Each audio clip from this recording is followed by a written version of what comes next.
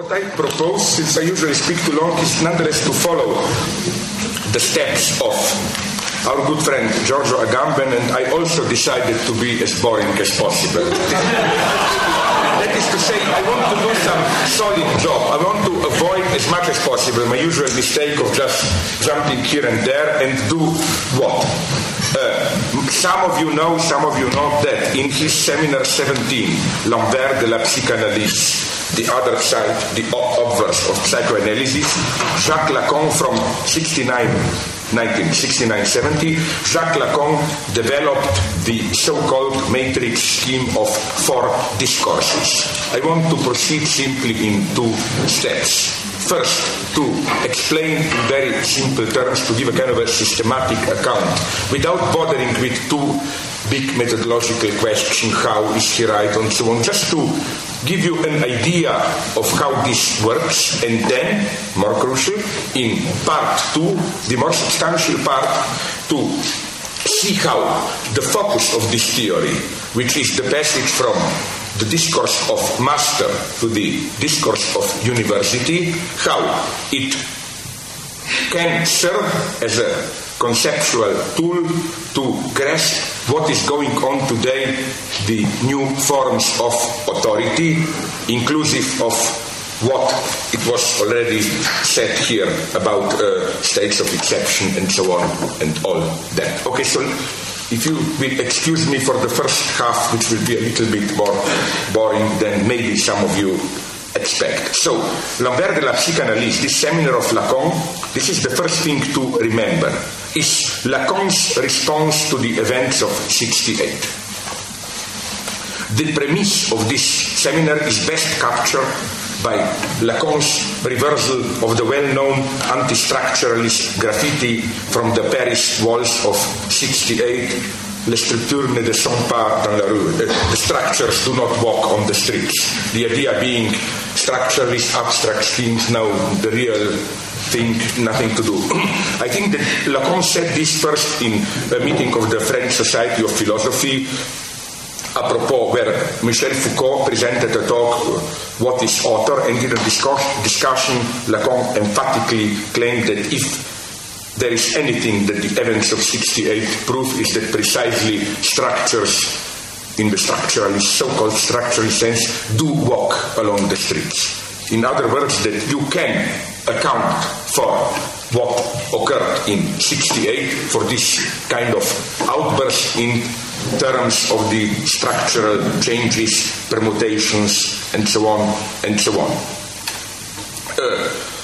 For Lacan, the key to these events, and I don't even agree with Lacan's account of it, but his interest is focused on, as I already said, on the passage. This is the key passage. From discourse of the master to the discourse of university, which is why for Lacan it is crucial for him. No wonder that the revolt of 68 was located at the universities. As such, for Lacan, this revolt only signaled the shift to new forms of domination in which the scientific discourse legitimizes new relations of domination. I think that Lacan's underlying premise here is, this is at least one aspect of it, and here I'm critical of Lacan, skeptic conservative.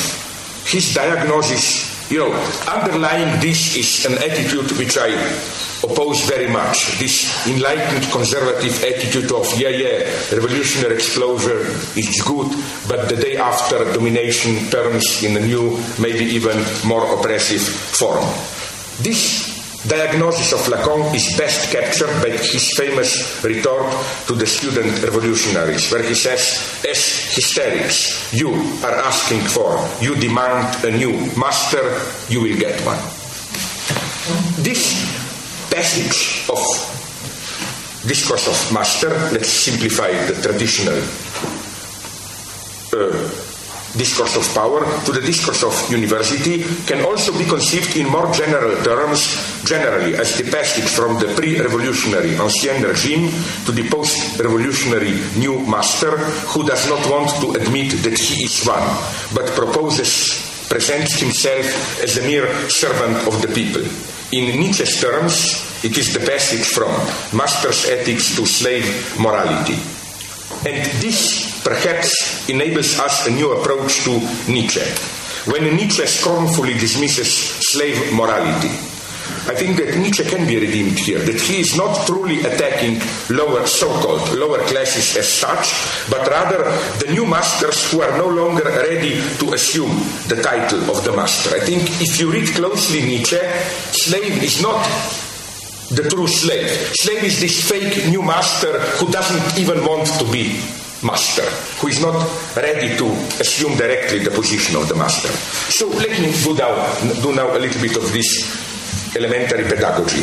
The starting point of this so-called matrix of the four discourses is Lacan's well-known so-called definition. I say so-called not to criticize Lacan because it's obviously circular, in the sense of that the term to be defined this is conscious. Lacan's paradox is included in what is supposed to define him.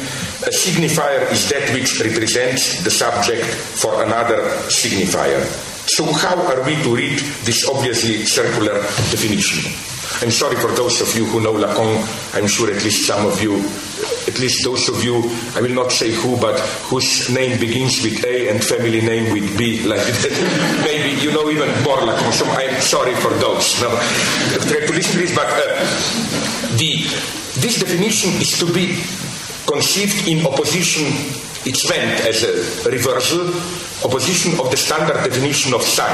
Sign as that which represents something for somebody. So what would this mean? Let me give you 2-3 very elementary examples. For example, the old style hospital bed, now it's more digitalized, but I always admire them. You know how you lie here and at the feet you have, so that of course you as a patient, you don't see it, you have this mysterious, board with, temperature up and down, what medicine and so on and so on and so on. I think it's, okay, this represents you, the patient, no? Your state, your changes, temperature, blah, blah, what medicines are you taking? But it represents you for whom? Now you would say, but it's for another subject, obviously. It is simply for the stupid doctor or the usually not so stupid nurses who come there to read it. No, I claim that that's not necessary. It can even happen ideally. A person is not needed there. It would be even more ideal that would be just then, instead of being there, displayed for a human gaze, it could have been simply directly connected to a computer in the sense of another chain of knowledge. It's literally, it presents you for the chain of medical knowledge. It is to be inscribed into medical knowledge. Or to give you even a more radical example, and at the same time simpler, of this signifier represent the subject for another signifier, the symptom. Standard, good old-fashioned, they no longer made them today as they did in the good old days, hysterical conversion hysteria, where, okay, we all know the symptom is a ciphered message, but to whom? Definitely not to another human being, because nobody, not even you, nobody really understands it. But nonetheless, a symptom accomplishes its function the moment it is produced, since it is inscribed into the big other. It's put into circulation. So, based on this, Lacan produced the following scheme. A subject is represented by a signifier, the one which is your stand-in within the field of, within the symbolic order. So something, let's say your name or whatever, usually it's not even your name, stands for you, represents you in the symbolic order. And this is the ABC of Lacanian theory. I'm giving you a watered-down version. This representation, signifying symbolic representation, always structurally fails, and this failure, as it were, is embodied in what Lacan calls l'objectita, the object cause of desire. It's precisely that which remains, the leftover, the excess, that which is not caught in the logic of symbolic representation. Now, this is the starting point. Then what Lacan does is to further elaborate this scheme. In what terms? First, Lacan calls these 4 places this agent, truth, other, production. That is to say, the agent is, to put it in very simple terms, and simplified to the utmost, the apparent, obvious, the agent simply of the discourse, the position of enunciation, the position from which a discourse is spoken. You can speak as a master, later we'll see. You can speak as a split hysterical subject. The master is the one who, in pure performativity, knows what he says what he knows, directly stated. You can speak from the position of knowledge, university discourse, where you just state what's going on without subjective engagement, and you can speak from the position of the analyst, which is this one, that is to say, you speak precisely from the position of the impossible remainder, excess, that which resists being included into the symbolic network. So Lacan's idea then is a very simple one.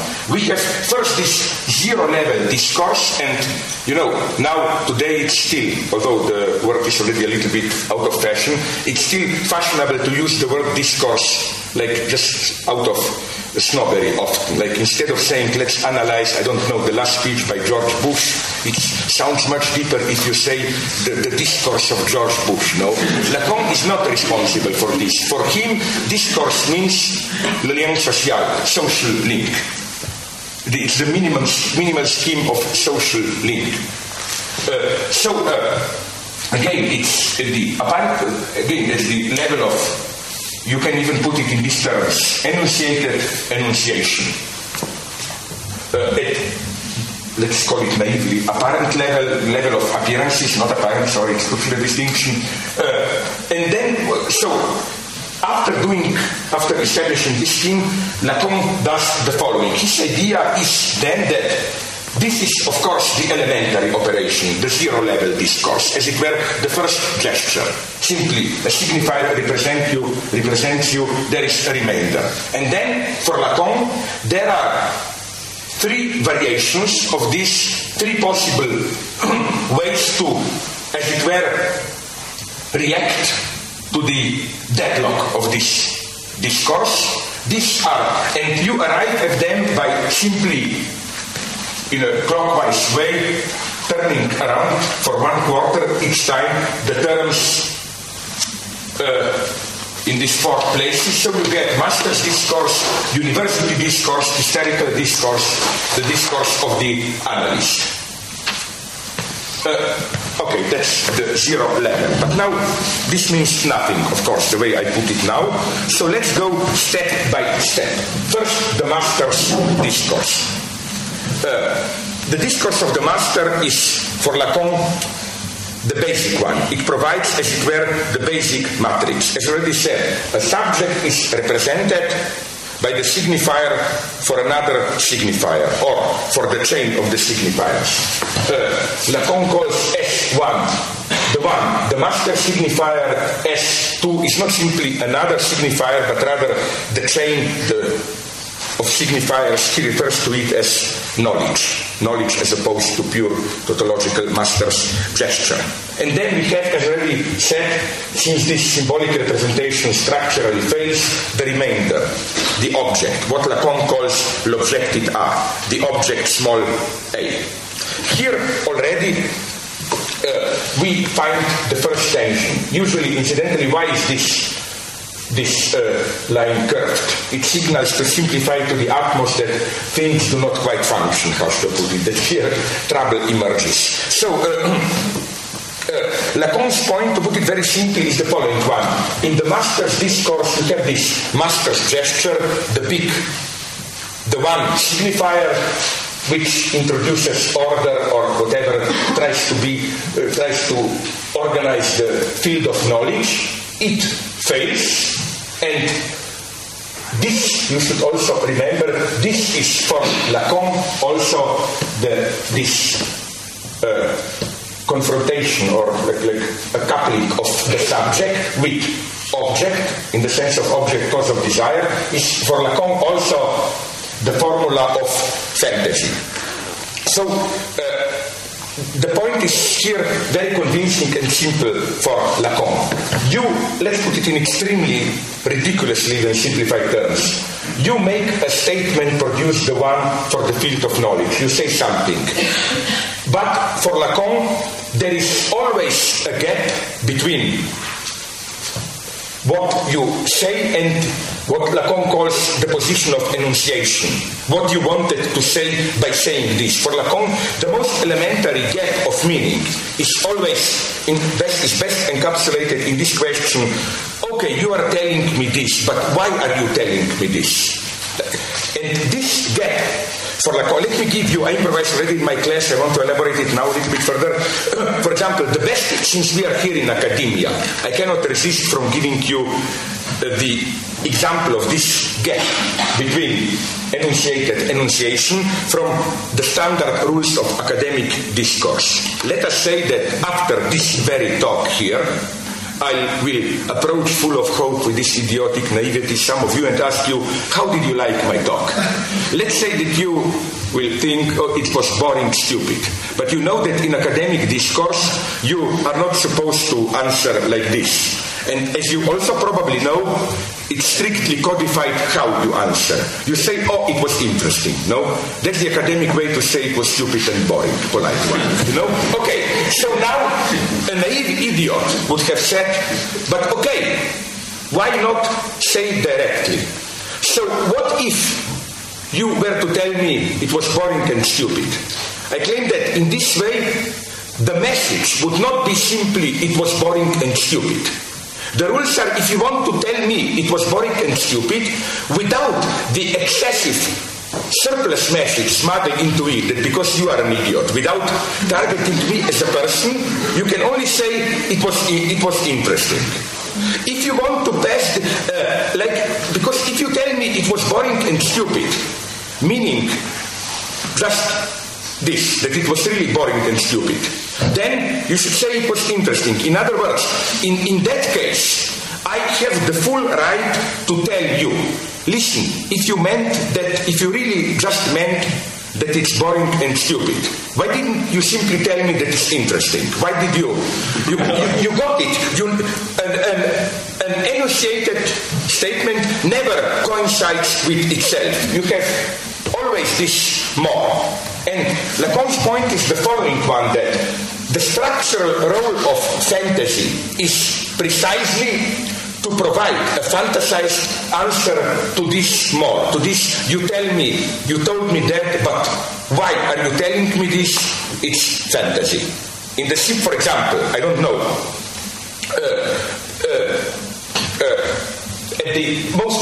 let's take the ultimate example of ideology, anti-Semitism. Anti-Semitism is precisely the answer to this non-transparency of the social body. It's like this, blah, blah, but why? What's going on?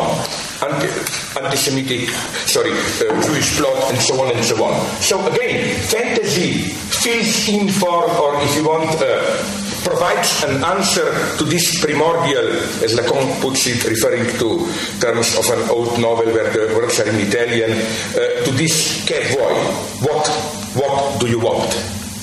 And we can also read this discourse in another way, which maybe will make it more plastic.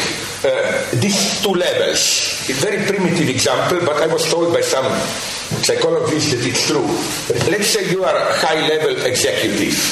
You give orders and so on, and fortunately, in order to survive, you need to go once a week to a prostitute to whip you. You know this famous story, which I heard it's even true, that the more you are in command, the more you need some fantasy realized in the sense of masochistic ritual which sustains you, and so on and so on. Another philosophical Lacan's point here is that again, the explicit social link has to be sustained with fantasies. Another crucial point here is, but I don't have time to develop it now, it's that one way to conceive Lacan's revolution is as writing a fourth critique of Kant. As you know, in Kant we have three critiques. pure reason, practical reason, judgment, Urteilskraft. But for Kant, as he explicitly emphasized, the faculty of desiring is inherently pathological. Pathological in the sense of being always linked to contingent worldly empirical object. There is no, as Kant puts it, there is no pure faculty of desiring. Desiring is as such pathological. But for Lacan, psychoanalysis precisely is a kind of critique of pure desire. That is to say, for Lacan, there is a pure non-pathological, a priori proto-transcendental object cause of desire. And this precisely is the object Mollet, which is kind of a transcendental element, a priori element in the logic of desire. Now let's go a step further here. How do these two operate, S1, S2? Now, it's not only that they are heterogeneous in a very specific way. The first mistake to avoid here is to confuse them with any of these old,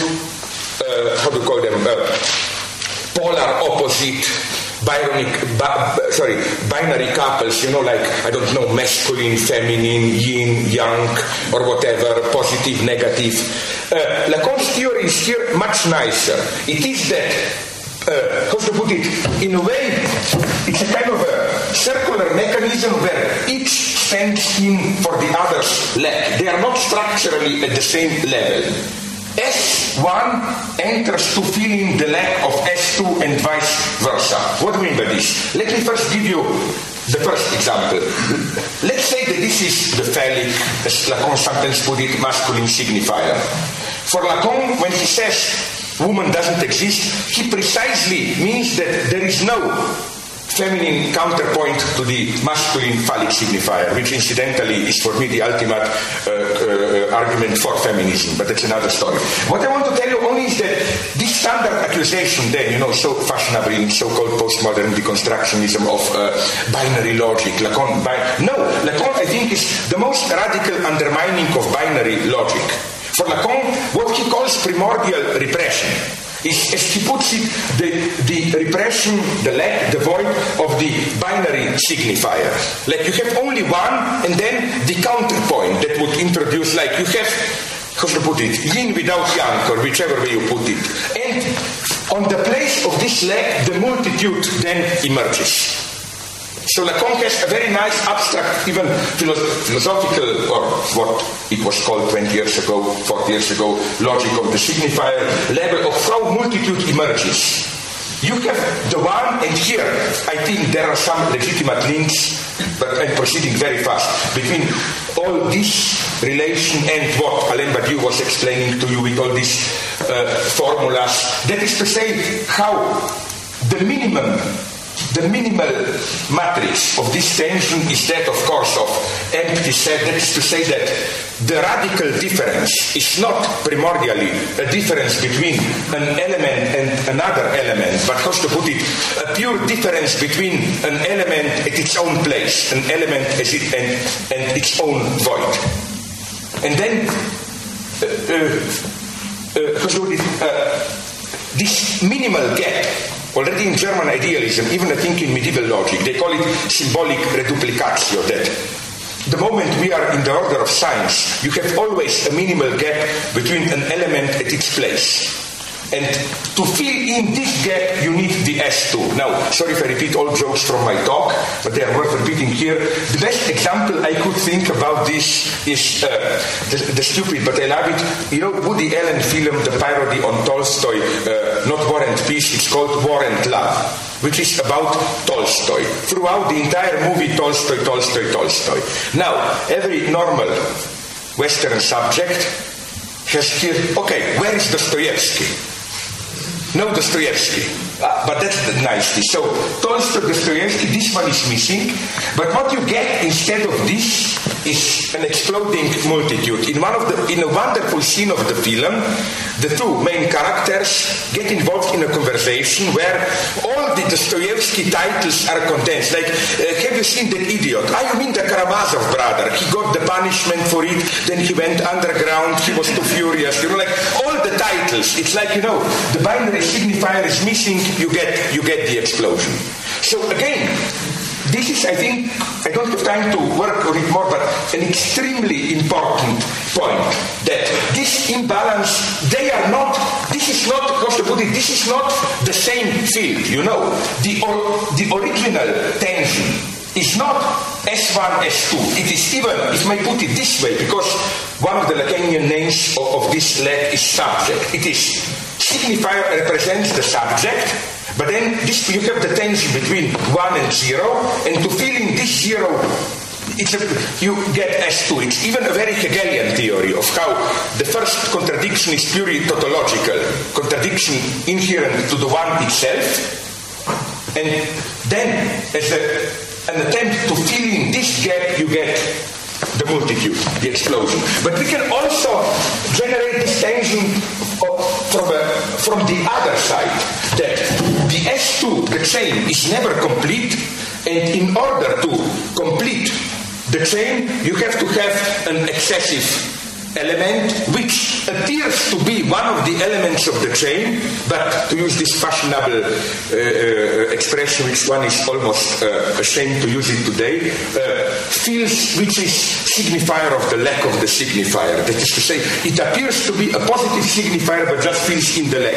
Okay, just to give you a couple of old examples which are probably even known to you. For example, even with Marx, let me be a little bit critical of Marx. You know that in Marx you get in his Grundrisse a certain categorization, a series of so-called mode of production. You have the so-called whatever, primitive, pre-class society, whatever mode of production. You have Asiatic mode of production, so-called Oriental despotism. You have slave, ancient Greek, slave mode of production, feudal, capitalist, and whatever comes afterwards, socialism or whatever. Okay, now, but if you look at it closely, it is clear how Marx arrived at the Asiatic mode of production. That what appears to be just one mode in the series was really generated in a different way. It was that, to cut a long story short, Marx, the original categorization was just the one which was incidentally later established, codified by Stalinism, which is why Stalinists always rejected the notion of Asiatic. It was primitive tribal societies, simply slave, feudalism, capitalism, communism. Then Marx encountered a whole series of totally heterogeneous, ultimately, modes of not concept modes of production, but let's say productive organization, which did not fit any of these modes. And while the Asiatic mode of production appears to be a positive term at the same level of others, it is really like, that famous passage from Borges quoted by Foucault, how the list includes all. It's basically a container for all those modes which do not fit the official category. So you got the point. Apparently we get a complete list, but which includes everything, but in order to have it, we need to include an element which appears deceivingly as one in the series, but it is effectively a stand-in. Le tenant-lieu, as they put it. It sounds better in French. The placeholder within the system of what escapes, of that which the system, based on its structuring principle, cannot grasp. We have the same, for example, I don't know, this is the Spinoza's classical criticism of the traditional notion of God as the one up there and so on. That it's simply that the entire positive content of the notion of God is the lack of our knowledge. We know things, then when we don't know it, we call that God. So, okay, we may disagree with it, but the point is simply that an element which appears as a positive term in itself is just just gives body to the luck. You have here numerous other examples, like for example in physics, phlogiston. It appears to name a positive physical element, but it simply objectivizes the failure, the lack of knowledge. So, to conclude, the lesson here is that there is no reason to be dismissive of the discourse of the master. It has nothing to do with bad master, authoritarian repression, or whatever.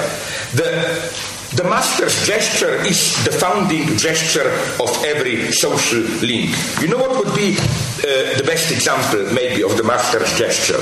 Imagine a situation of confusion, like a certain social order is disintegrated also, its ideology, so you don't know where you stand. I mean, there is no, as we put it today in fashionable terms, global narrative which allows you, and then at that point you have ideological struggle for new hegemony, and at that point you get a new term. When somebody pronounces the right word, which is usually even an empty word, but it's as if, how should I put it, the word is pronounced and there is a new order.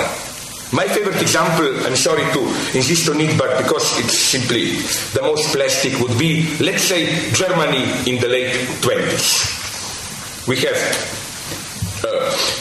so-called moral decadence, economic crisis, of course, whatever you want, German humiliation, and people were simply, large amounts of people, disoriented.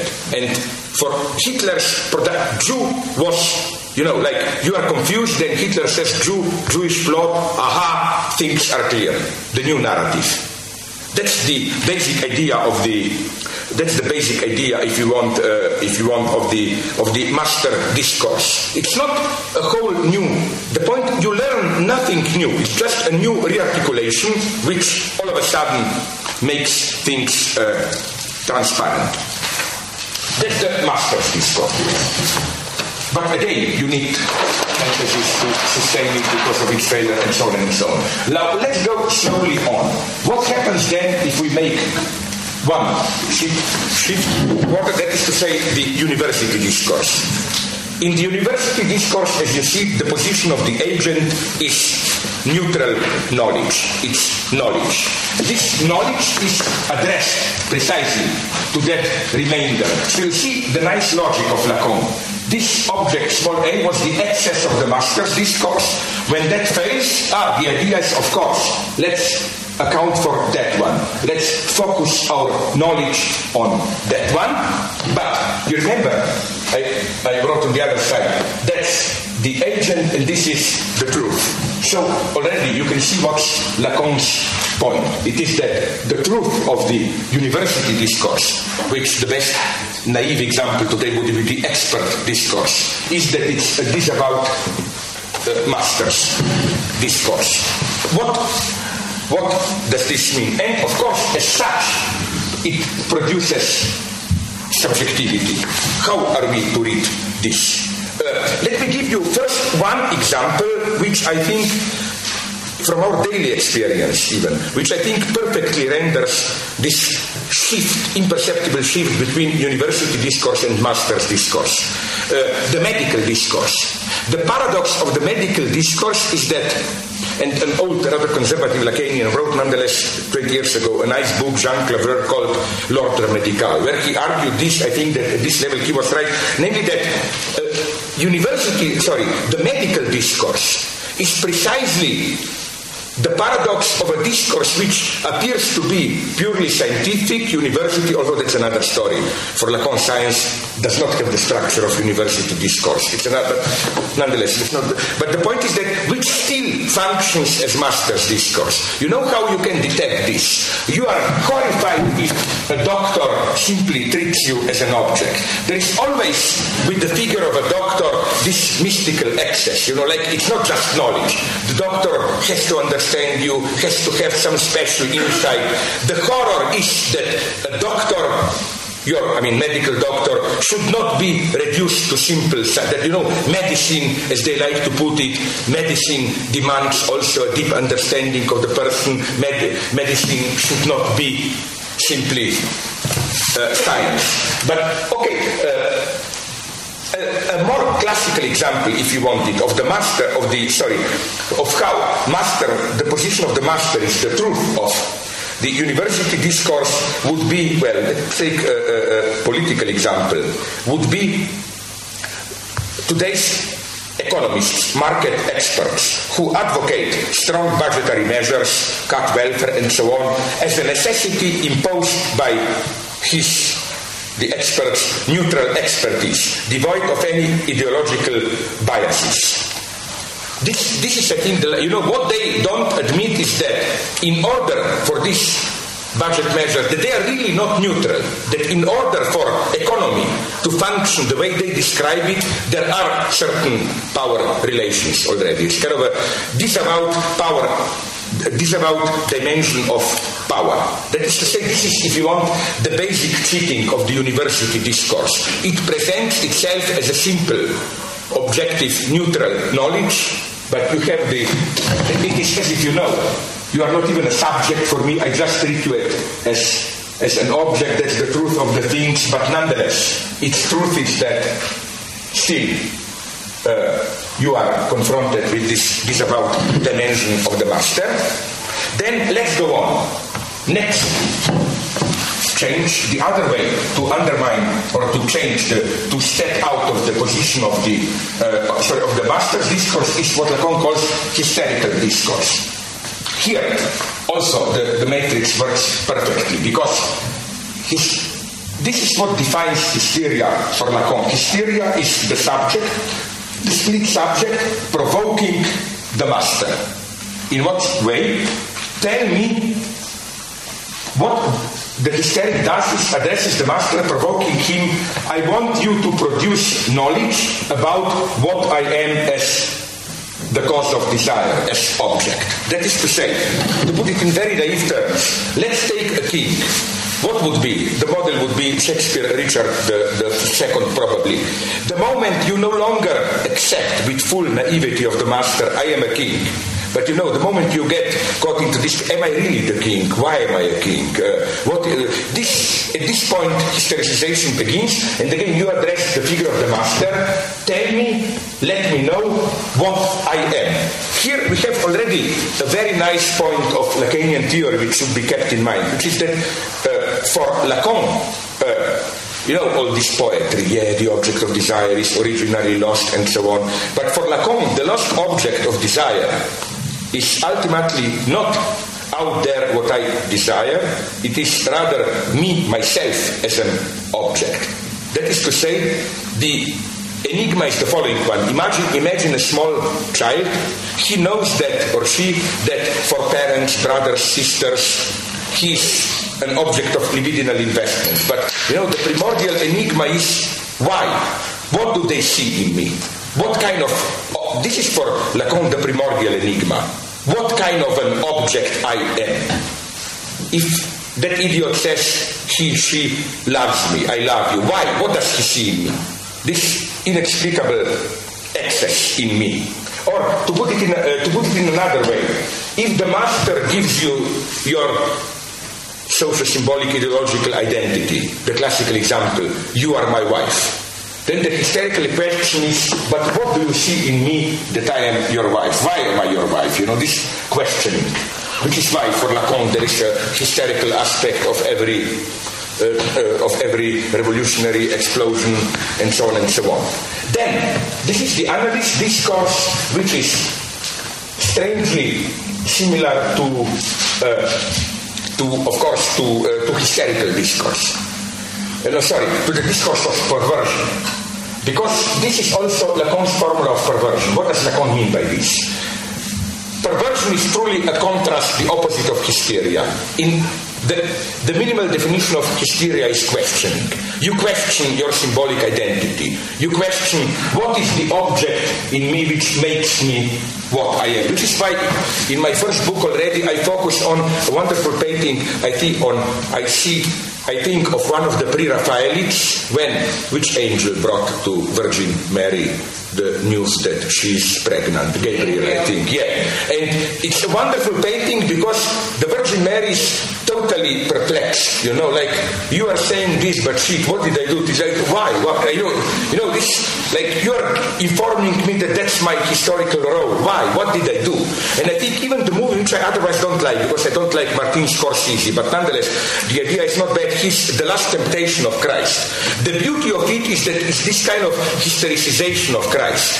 Christ doesn't, what's happening? Why do I have these miracles? Why am I God's son? No, Christ cannot accept this identity. Okay, but in contrast to this hysterical doubt, which is why I love them, the pervert subject for Lacan is not simply, perversion is for Lacan a formal, symbolic,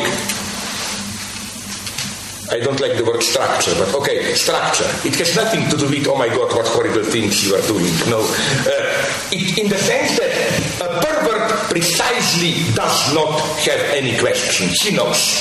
The pervert position is, I know perfectly what you, the subject, need, and I will do it for you. You want to be whipped, you want to be tortured, whatever, no? That's, the pervert's position is precisely this kind of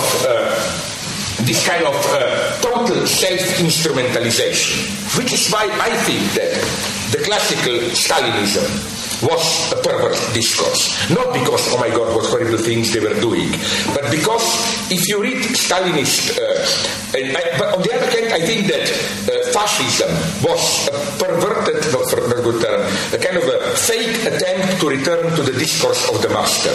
Because Stalin is definitely not, you totally miss it, although privately Stalin was usually, ironically, addressed as master. No, I don't know, but the nickname for Stalin in the inner circle around him was Khazyain, which is the Russian word for master, no? But the structure of this work, in what sense? If you read the great Stalinist text, it's always this obsession that there is objective chain of logic of history, necessity, and we are merely instruments of historical necessity, this total self-instrumentalization. What happens now are then analysts' perverts. The whole point is that for the pervert, the big other exists still. He just fully knows what the big other wants. For example, in Stalinism, in the guise of this inexorable historical necessity, and we are just the instruments of it, no? But what happens if the big other doesn't exist? In the sense that if there is no consistent symbolic order, then all this changes totally. You have, here would be the patient, and the analyst stands precisely for, quite literally, for that rock stone that cannot be included into communication. As we usually put it in simplistic terms, the analyst just sits as an idiot and frustrates you. You like to engage him in some communication. No, he's literally that excess, that resists it. And that's then the structure of the analytic discourse, in the sense that this stands here for supposed knowledge. But it's more ambiguous in the sense of, this is called transference, that you suppose that the analyst knows in advance the meaning of your symptom. At the same time, it's more complex because you remember that this was the place of truth. So you can also say that an analyst also stands for that in the analytic discourse only, knowledge, which, to put it in very simplistic terms, otherwise functions in this neutral way, in the fake way, for example, of the university discourse, where you just make objective research, but only in the discourse only in the analytic link, knowledge arrives at the place of truth. And I think the way Lacan refers here to the notion of truth, it has something to do with the way Alain Badiou does it. What do I mean by this? As we all know, in psychoanalysis especially, we know how knowledge does not necessarily involve truth, even if it is a true knowledge in the sense of adequate knowledge. For example, we all know, I hope they're so well known, Lacan's outrageous statement that even if, it's a little bit made chauvinist, but nonetheless, even if a jealous husband claims that his wife is cheating him, that she sleeps around with other men, even if they are all true, his jealousy is still pathological. So that, the factual truth can be, or adequacy, can be combined with untruth. Why? Let me give you a much more traumatic example, which makes the same point clearly. Let's take what Nazis claimed about the Jews. I think we have to go to the end here and claim, even if, okay, not all, I wouldn't go so far, but even if some of what they claimed was true, nonetheless, anti-Semitism was totally a lie, a fake. Why? I think that's my general point, that the moment you even think about endorsing, accepting discussion at this level, like for example, let's say, I don't know, I'm a Nazi, you are an honest liberal, and I say Jews seduce our young girls, Jews exploit us, and I say this. You say, no, this is a lie. Then comes a naive university neutral idiot and says, oh, it's difficult, let's take an objective look at it. You sell your soul to the devil into this. Because let's be clear, the result will be unambiguous. Yes, the Nazis exaggerated it, but not quite. Because, wait a minute, now let's say something horrible. Many Jews were also rich in Germany. So yes, they definitely exploited Germans. On the other hand, I hope so. It's normal. I think that some Jews definitely probably were seducing German girls. Why not? You know what I mean? Why is this false? Because the true, how to put it, the Nazis here, even if it were to be true, but it wasn't, of course, they lied in the guise of truth. Because the true question is not, is it true what they are claiming about the Jews? The true question is why, in order to sustain their politics, they need this fantasy of the Jew. Why they need this phantasmatic figure of the Jew? And incidentally, it's the same, I think, even today with Iraq. Here I think that many fake leftists fell into the trap of accepting the terms of the debate. And when Americans said we have to attack Iraq because it's a terrible regime and so on. No, the point is not to argue, no, Saddam is good. Of course he's bad. But I think the paradox is that even if all the statements about Saddam were true, and incidentally, now you say something horrible, even I was slightly surprised. I thought they would find some weapons of mass destruction. Or at least, I mean, couldn't CIA or American Army apply the old creative lesson of drug-busting American police? They don't have drugs, you plant them, then, my God, we live in 21st century. No, but my point is that you get my point. This is not the true question. The true question is not, is it true what they claim about Saddam? The true question is a totally different one, is what kind of new logic of hegemony, new world order is established in this way and so on and so on. I think that to accept these terms and then to argue, you put yourself into a totally idiotic position, when there you have to argue, oh, but it's not so bad, some people nonetheless supported Saddam.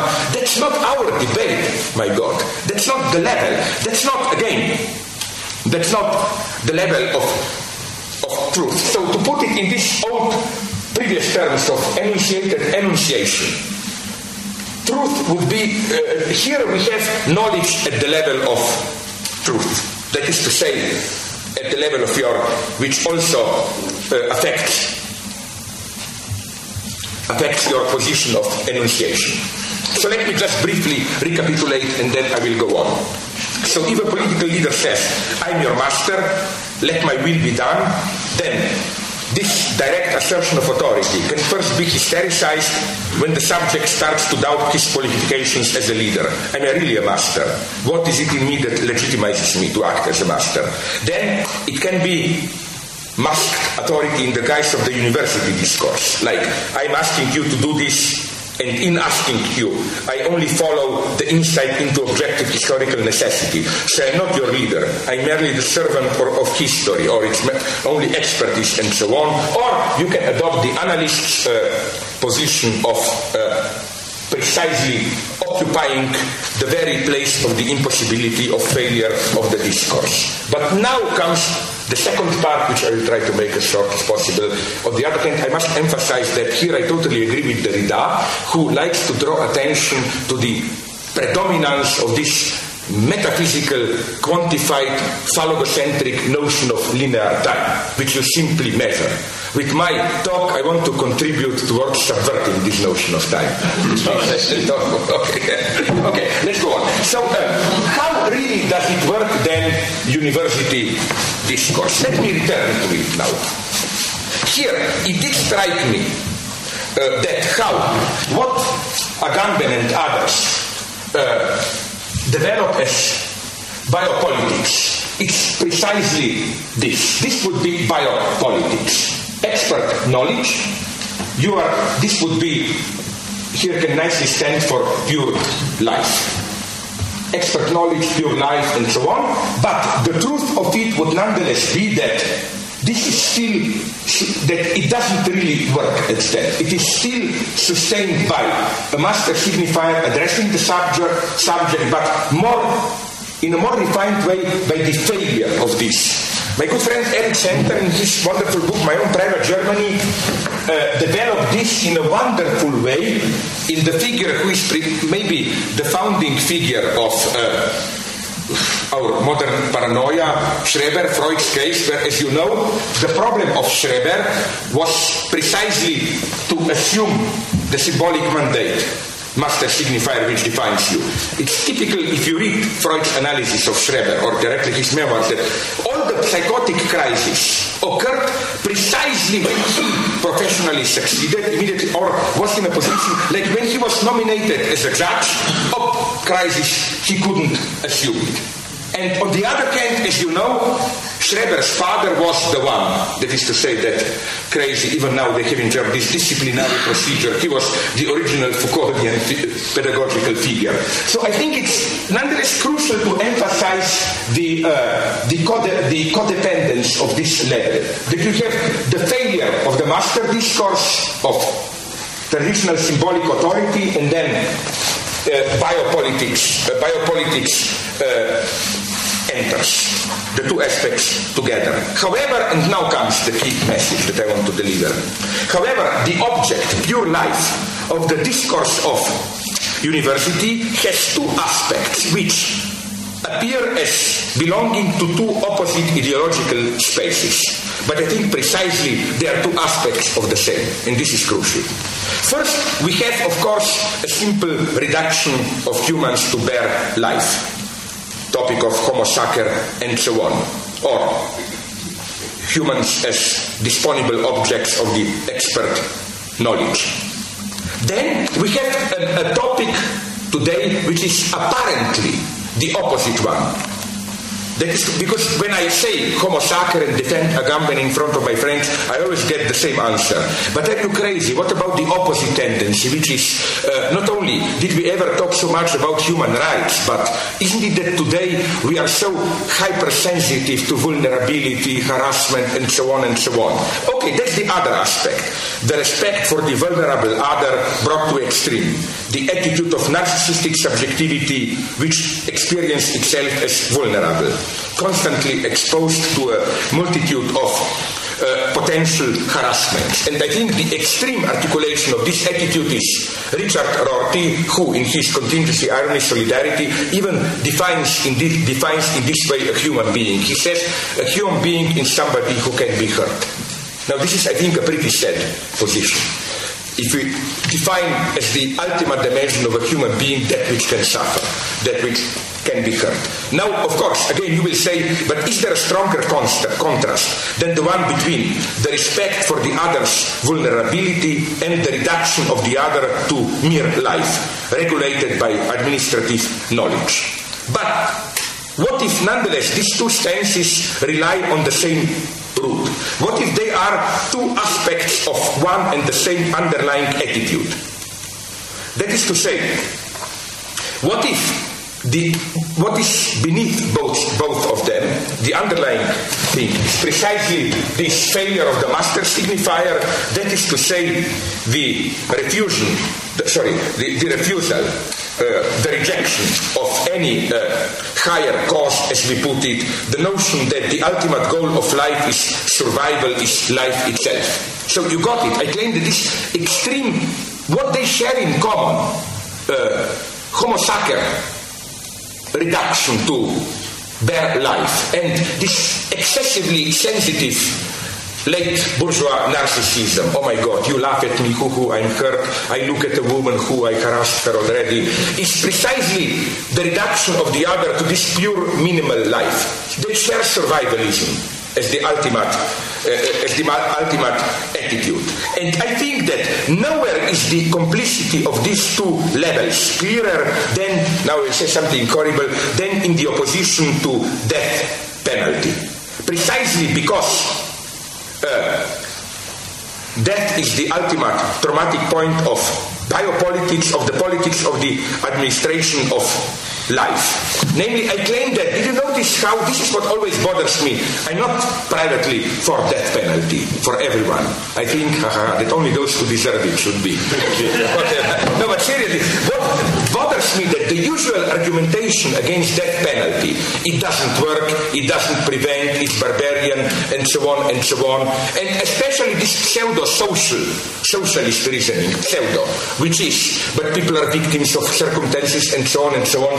It's precisely that you have this subjectivizing reduction to mere life. Precisely, you are reduced to object of biopolitics, and as such, of course, you can be the object of even cruel administrative measures, but no death penalty. So I think the rise of what Agamben calls this Homo sacer concentration camps, little machinery, and the rejection of death penalty, for me, are strictly, in this sense, strictly correlative phenomena.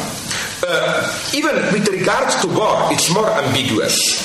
The movie I really hate is one of them, is Spielberg's Saving Private Ryan. Why? It appears a subversive, horror of the war, but first, it's an abstract horror of the war. The message is every war, blah, blah. What I find so suspicious in it, I have this fantasy that this movie was ordered by Colin Powell to sustain his doctrine. Because, Powell doctrine is purely mechanized war with no death, no victims on our side. And this would be a perfect counterpoint to this Saving Private Ryan attitude. Now we came to what I see as the central feature of this university discourse. The central paradox of, as it were, condensing the opposite. Because I think in this university discourse, opposite coincide. In what sense? In the traditional master discourse, you have this clear contrast in the sense of this is permitted, this is not permitted, prohibition contains you, and so on and so on. But what we get in today's so-called permissive society of control is, I claim, that it's no longer transgression, reaction, and so on. It is as if, the same product tries to be already its counter-agent. What do I mean by this? For example, you know that on today's market you find a whole series of products deprived of their malignant property. Coffee without caffeine, cream without fat, beer without alcohol, and I think the list goes on. We have virtual sex, which is precisely sex without sex.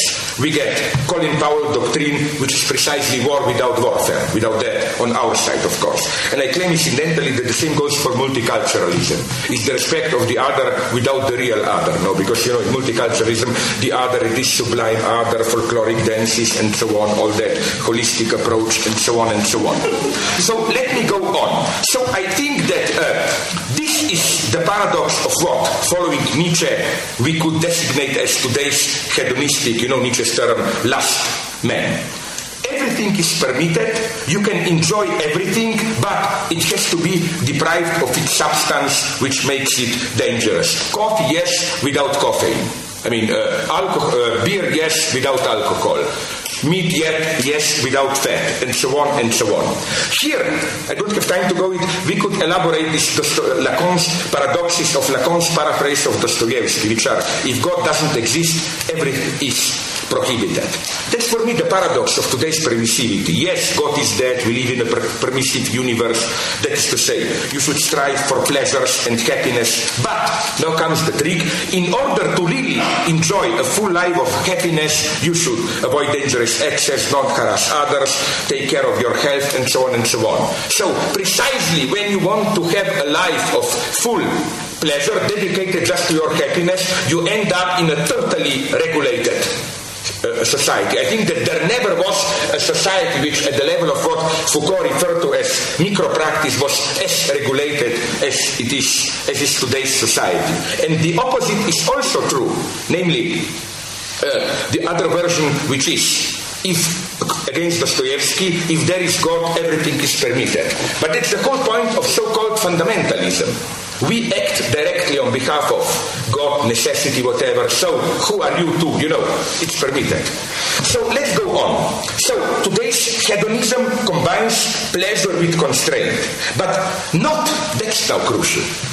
In a way which is totally opposite to this old, antique version of proper measure, because this was, to cut it short, the pre-Kantian ethics. No, proper measure. Sex, yes, but not too much. Eat, but yes. No, today it's not the right measure between pleasure and constraint and so on. It is that, it is a kind of a more direct coincidence of the opposites, where again, a thing, it's already its own remedy, its own counteraction. The vulgar example is one that I encountered in California 3 years ago, chocolate laxative.